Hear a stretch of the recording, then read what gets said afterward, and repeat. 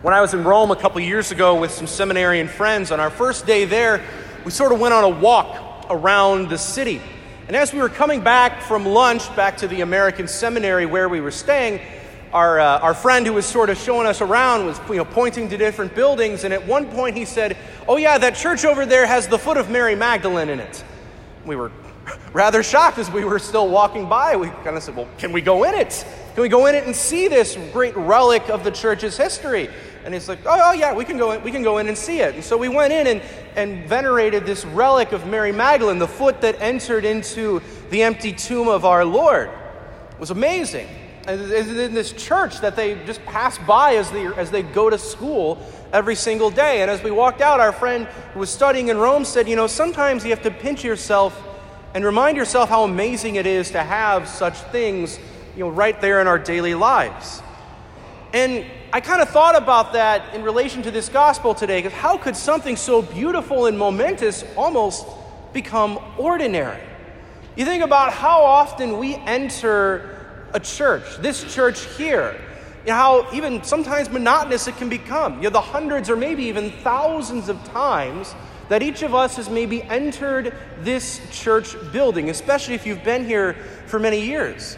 It can be very easy to forget how special a house of God is. This temple, this dwelling of God himself, how important this place is to our lives, because God himself does dwell here. He dwells here in the tabernacle, in the Eucharist. And even if we continue that old pious custom of whenever we pass in front of a church to make the sign of the cross, whether you're driving or you're walking, I think it's very easy for the church building in this temple of God to sort of become ordinary.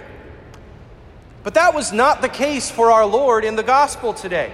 The temple was an extremely important building for Jesus. It was the farthest thing from ordinary for him to go there. Going there was a special occasion because it was the house of his Father, the place where God dwelt.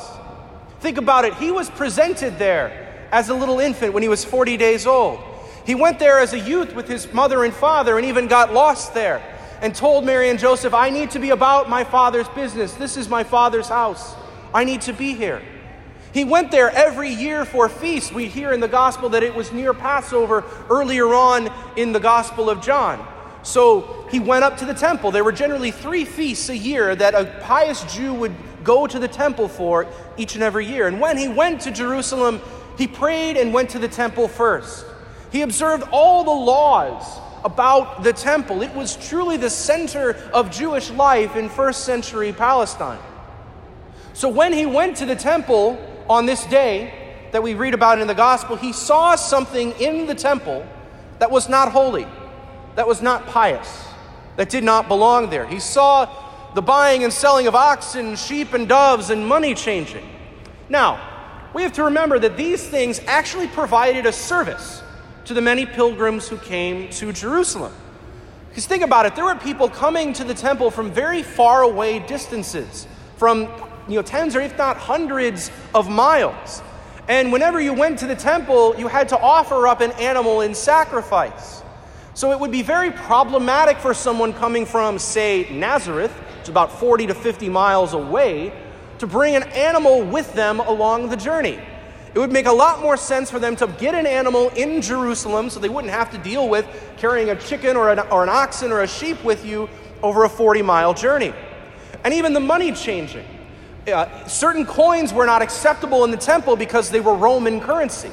And you had people coming from all different areas of the Roman Empire with different currencies that needed a sort of universal currency in order to make offerings in the temple. So there needed to be money changers. And again, this was a service to the many pilgrims who came to Jerusalem. The problem is, the practice often got abused. People would charge a little bit more for the money exchange, or would charge a little bit more to get your animal for sacrifice. And we see even that this practice made its way into the outer regions of the temple building itself. There were different chambers, different levels, if you will, of the temple. And this practice probably got into the outer chamber of the temple. And Jesus obviously did not like this. This did not belong in the temple. As much as it might have provided a service, that the abuse of the practice and the ordinariness of buying and selling of animals and exchange of money did not belong in the temple. But if Christ would have considered his trips to the temple to be ordinary, it would have been very easy to overlook the money changers and those who were selling the animals. It's almost mentioned as in hindsight, or at least in passing in this early part of the gospel. We found in the temple area those who were selling animals and exchanging money. It's almost mentioned flippantly by St. John in this gospel, but thankfully it was not a flippant matter to Christ. Going to that temple was a significant occasion for him, and so when he saw something that didn't belong there, it truly offended him. Whereas for everyone else who saw it as ordinary, might have been a little bit numb to it, they saw it as normal. And that cannot happen to us. As easy as it is to fall into that temptation of entering into the house of God and seeing it as normal, that cannot happen to us, brothers and sisters. Whenever we come into a church, it should never be ordinary for us. We come to a church to encounter God himself. And most likely, whenever we're walking into the doors of the church, it's to receive a sacrament, whether it's the Eucharist or the sacrament of reconciliation. So whenever we enter into this church, there's nothing ordinary about it. We have to examine our appearance, if you will, first of all, and see if it's ordinary or if it's special. I'm not saying we should come into church wearing top hats and monocles, but it's important to at least have our Sunday best. And even our worship itself, it shouldn't be banal, it shouldn't be ordinary, it should be truly special.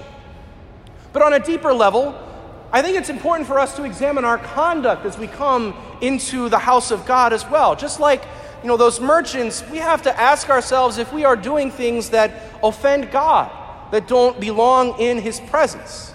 And not just in here, because in all honesty, it'd be hypocritical to behave one way here and then go out the doors and behave differently. We have to examine our conduct everywhere to see whether or not it belongs in the presence of God.